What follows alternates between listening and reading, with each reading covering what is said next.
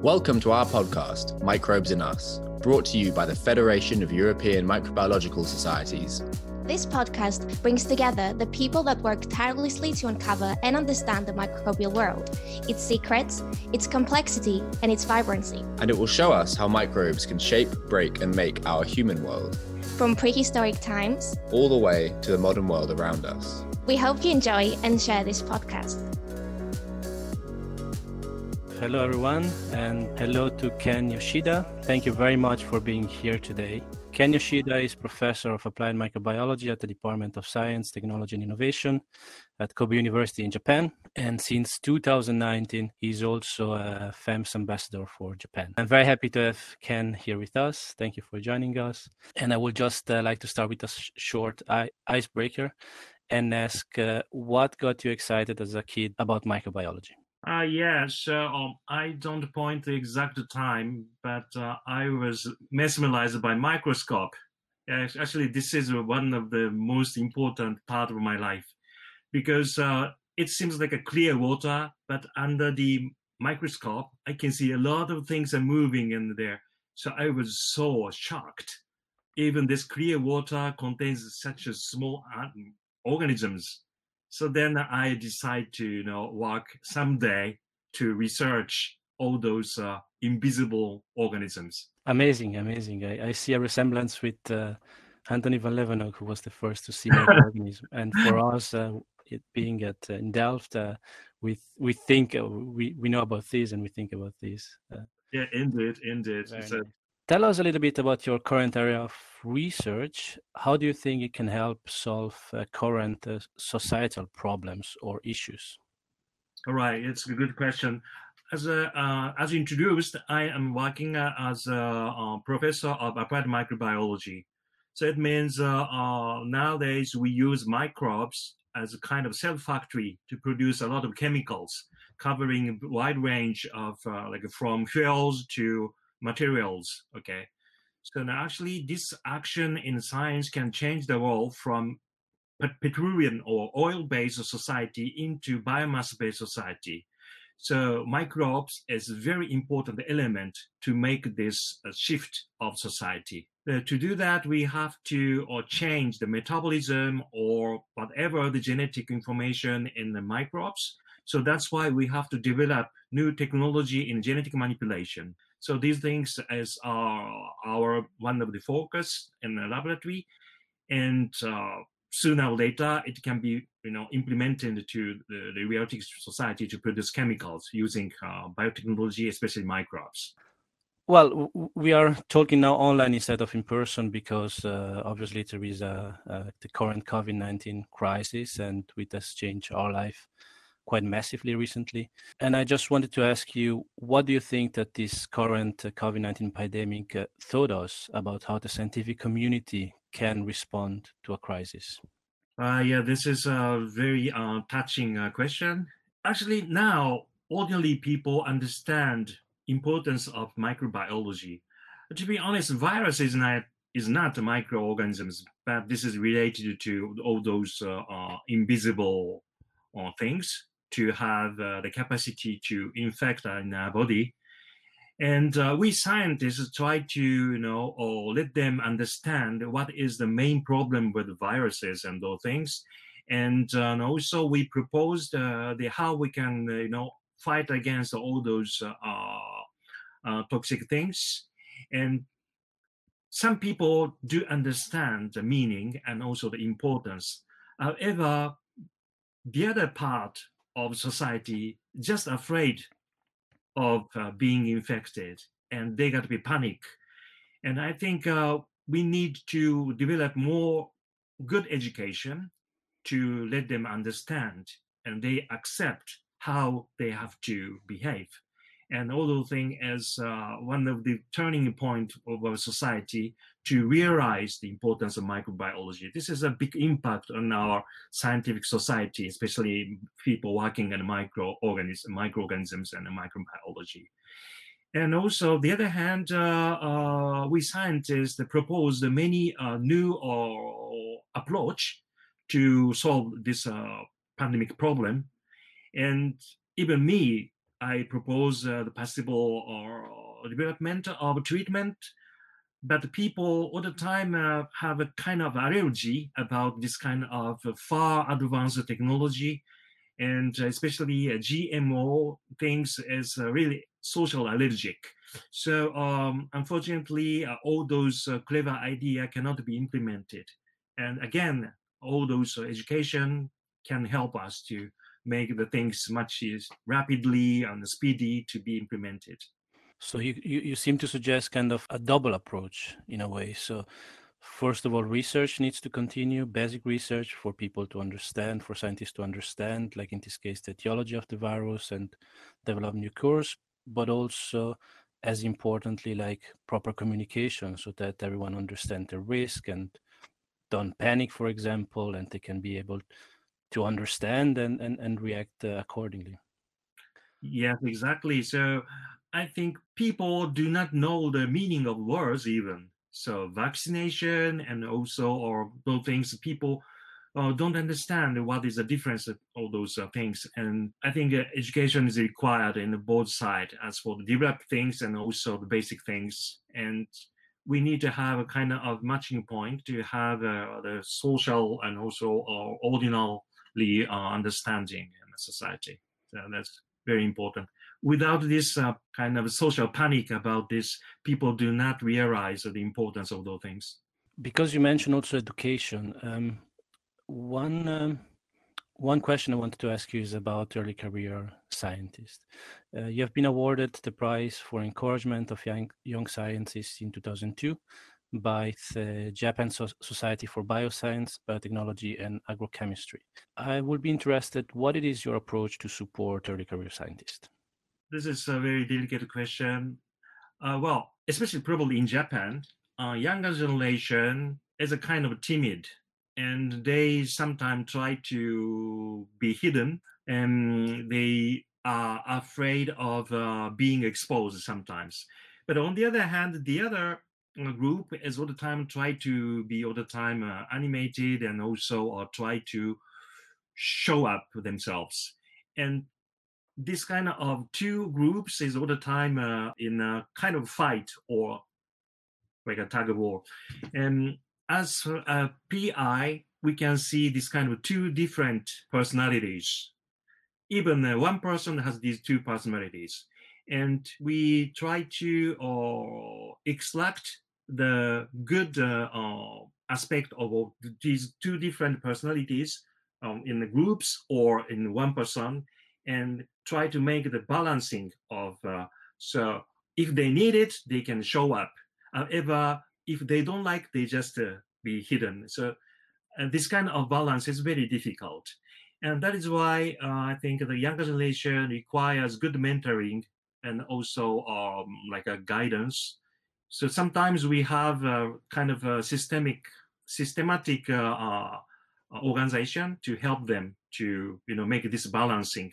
Like without showing their ability, people do not know what he or she can do. But if they're pretty much afraid to do that, we have to encourage them. So like this way, and not only the realistic scientific ability, but also this kind of personality is also trained and also, let's say, encouraged. Yeah. So in this way, I'm all the time keep an attention about these points as well. So it seems like a personalized approach in a way, in which you try to encourage the best of your students and try to elevate the best qualities they already have, or maybe they need encouragement to bring forward. Yes, to be honest, as for the scientific quality of their works can be accomplished by themselves. This is really elementary. It's they have to do that. But even they have good things, good seeds, sometimes they do not know how to show it up. So then in this case, we can be a good mentor to tell them how they can make it more, obvious or easily to be recognized. So in this case, like as for the realistic scientific approach, it's the requirement to be a good scientist. But people are sometimes timid or they do not know how to show them up. So in this case, our help is quite ineffective. So far, I have been experiencing in this kind of things. And do you think there is these approaches that you're outlining are different in Japan versus the rest of the world, or is a common trait of scientists that they need not just to be good scientists, but also be able to present effectively or to convey the message effectively? Yeah, to be honest, I think probably in general aspect, things are not that different. However, I can see the difference in the basic education in Japan and Europe is quite different, So in Japan, we all the time saying, if somebody is outstanding, then the other try to kick him out. But in Europe, like somebody is very good, people try to encourage them. Okay, so this kind of social attitude is a bit different. In this case, I think we try to use or we try to import the way of European people do as for all those talented people. Yeah, in general, I have a kind of impression in Japan try to equalize everything, too much to equalize. So if somebody is too good, they say that they try to kick him out or try to reduce his ability. So this is quite different. But nowadays we're changing a bit, but yet this is traditionally hidden in Japanese culture, I think. So I can point this difference. That's very interesting. And thinking a little bit more globally now, and not just the situation in Japan versus the rest of the world, what do you think are challenges today to support early career scientists? And are these challenges different in comparison to the past? And what might be further challenges in the future to support early career scientists or for early career scientists to be established and have a career in science? Probably everywhere on the earth, like new post for younger generation is quite limited. And like even the postdocs, used to be we can enjoy a lot of postdocs in the laboratory, but because of the budget limitation, we have to reduce the number of postdocs. And so then automatically to get a position is very competitive. And some of the very talented students, they just quit on the way of research and they try to find a job in the companies because the wage is better and also they can enjoy more promising perspective in companies. So now probably not only Japan, but also in Europe, also it's very difficult to find a good position or promising positions for younger generation. That's a very, very big issue. And I think we need to think about generating the new positions for younger generation, or otherwise we lose our successors in the scientific activity. So I think this is the most important issue at this moment everywhere. So it seems to me that you're saying that also collaborations probably need to be also very, very much important in the future. Indeed. Actually, it's been pretty much recommended to have international collaboration. Like now I'm applying one of the Horizon 2020 program, which is naming a Japanese colleague has to be involved in. Okay, in this way, even the EU or government is trying to stimulate the collaboration between EU and Japan. But it's not only Japan, but also Korea or Singapore or anywhere. It's a European side try to stimulate European colleagues to find a third party or third countries, including Japan, and this is a good way of thinking, like to have a better chance of collaboration. That's very interesting. Then I will jump to a question which was a bit far ahead in the list, but it seems like a very nice segue, which is, since you are FEMS ambassador for Japan, what do you think is the best way to build bridges and collaboration between Japan, science, and the rest of the world? There could be two ways to make this encouragement of this kind of bridging of the different countries and regions. One is, so we have to exchange younger generation in a certain time of at least 1 year or a couple of years to exchange all those younger generation, because through the exchanging, we can have a better understanding of the difference and the similarity, and also in a scientific way, we can exchange the materials and also the technologies. This is very, very effective to have a tight bridge. Actually, me, myself, was staying in France, And at the moment, I established a lot of communication and also friendships and also exchange technical things. Yet now I'm enjoying this situation. So this kind of human resource exchange is one of the things. And the other things, as I told you, are like governmental or international encouragement in a collaboration. This kind of things cannot be done only by the conferences and also just having a chat. So this is more sustainable and also substantial exchange can be done only by these two ways of support: human resource exchange and also governmental support for the collaborative research. Thank you. Another question which is related is about the fact that scientists are really truly globetrotters.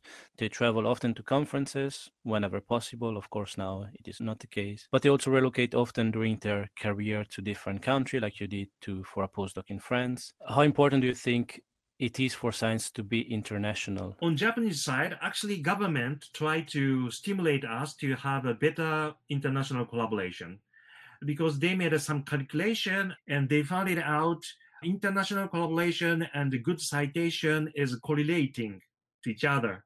So that's why Japanese government is now trying to convince us to have better international collaborations or more international collaborations. However, from my point of view, international collaboration can help students to improve their thinking way more globally. And actually sometimes, for example, in one region, one bacteria or one technology was pretty much too regarded, and people never ever discard this. However, using the chance of international collaboration, we find it out. So far, we believed this one is the best, but we can have another choice in the other place. Okay, in this way, we can switch the kind of the too much established knowledge or too much knowledge notion can be changed because of this new idea coming from collaboration. Okay, in this way, we can improve our too much prejudice, all those things, and international collaboration can make a breakthrough of all those previous knowledge or like a sort of belief can be completely changed by this. And in this way, not only the evaluation of papers and those things, but also this kind of big change of the thinking way is all the time we can enjoy from the international collaboration. I try to convince my students in the latter way of thinking way to enjoy international collaboration. So it seems to me you're saying that there is still differences from country to country. Now science is done for whatever reason, and that international collaboration and traveling and exchanges help to equalize science and to advance it, because then you can jointly find the better maybe technique or the best solution or the best results. So for me, also maybe a personal question, because I've never been to Japan, will be, what are, in your opinion, the difference on how science is done in Japan versus the rest of the world? I think I would not be the best person to answer this question because I'm pretty much already Europeanized, I think. So, however, yeah, of course, the society is quite different. Like a hierarchy of structure of every single institute is quite different from European way. And students are very polite to PIs and also all those position holders. And every single student in Japan has to pay tuition. And in Europe and in many countries, people can learn free. Even they are working in the laboratory, they can be paid. But in Japan, every single student has to pay to learn by themselves. So this is a big difference. PhD student. Yeah. Yes, a PhD student has to pay tuition. This is a basic. However, they can have scholarship. So it can be come and go. So then it can be qualified. However, they do not have any benefit. So this is a big difference. This is economical or social reason. Actually, in Japan, students are taught to pay for their learning.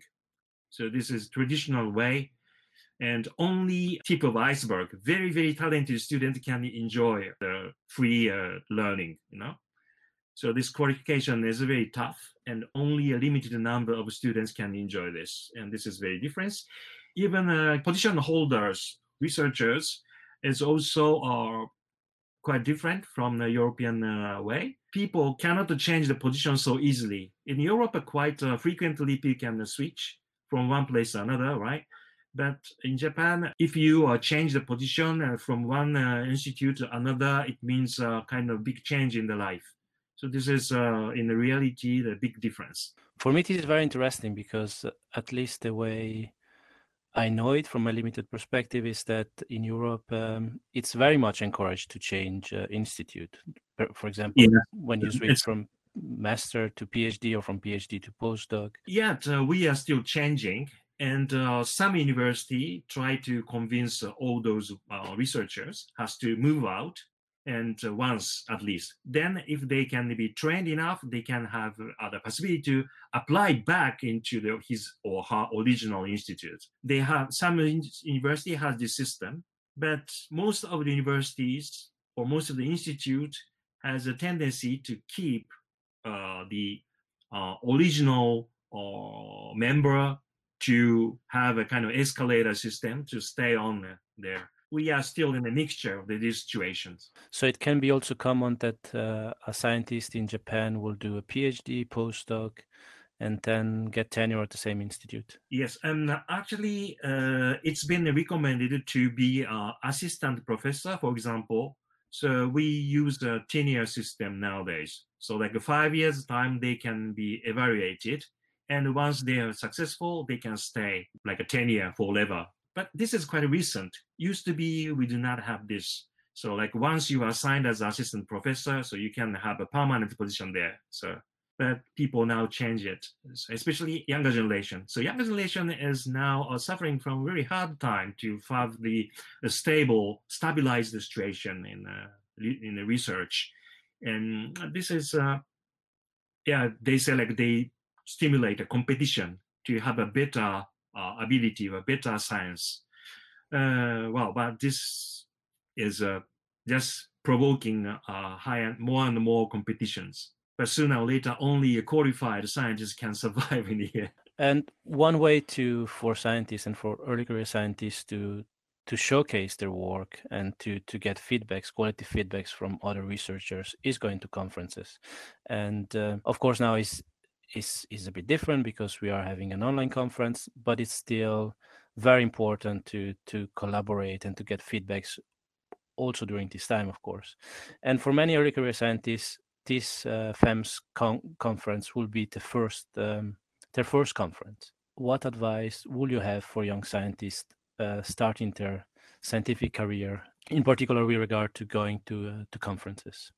I think this online conference is a good opportunity for younger generation to acquire a lot of keywords and also people who specialize in a specific field. And then by watching their presentation, I think they can work with their own computer to find out another research by themselves. And so I think they can minimize the time to catch up the latest or newest things. Not only listening to our presentation in the whole, but also they can use their computer freely. And this is one of the advantage for them to enjoy this online conference. And another thing is, nowadays we have to take care of all those for example, handicapped people. Handicapped people is not easy to travel long distance. But by using this opportunity, all those who are handicapped can enjoy these things live. And I think even solving this problem of pandemic, I think we should continue this online because this can be really border-free for people or who is working in science, and not only physical, and they can enjoy all the latest news and informations. So I think in this way, online conference can be usable later on, I think.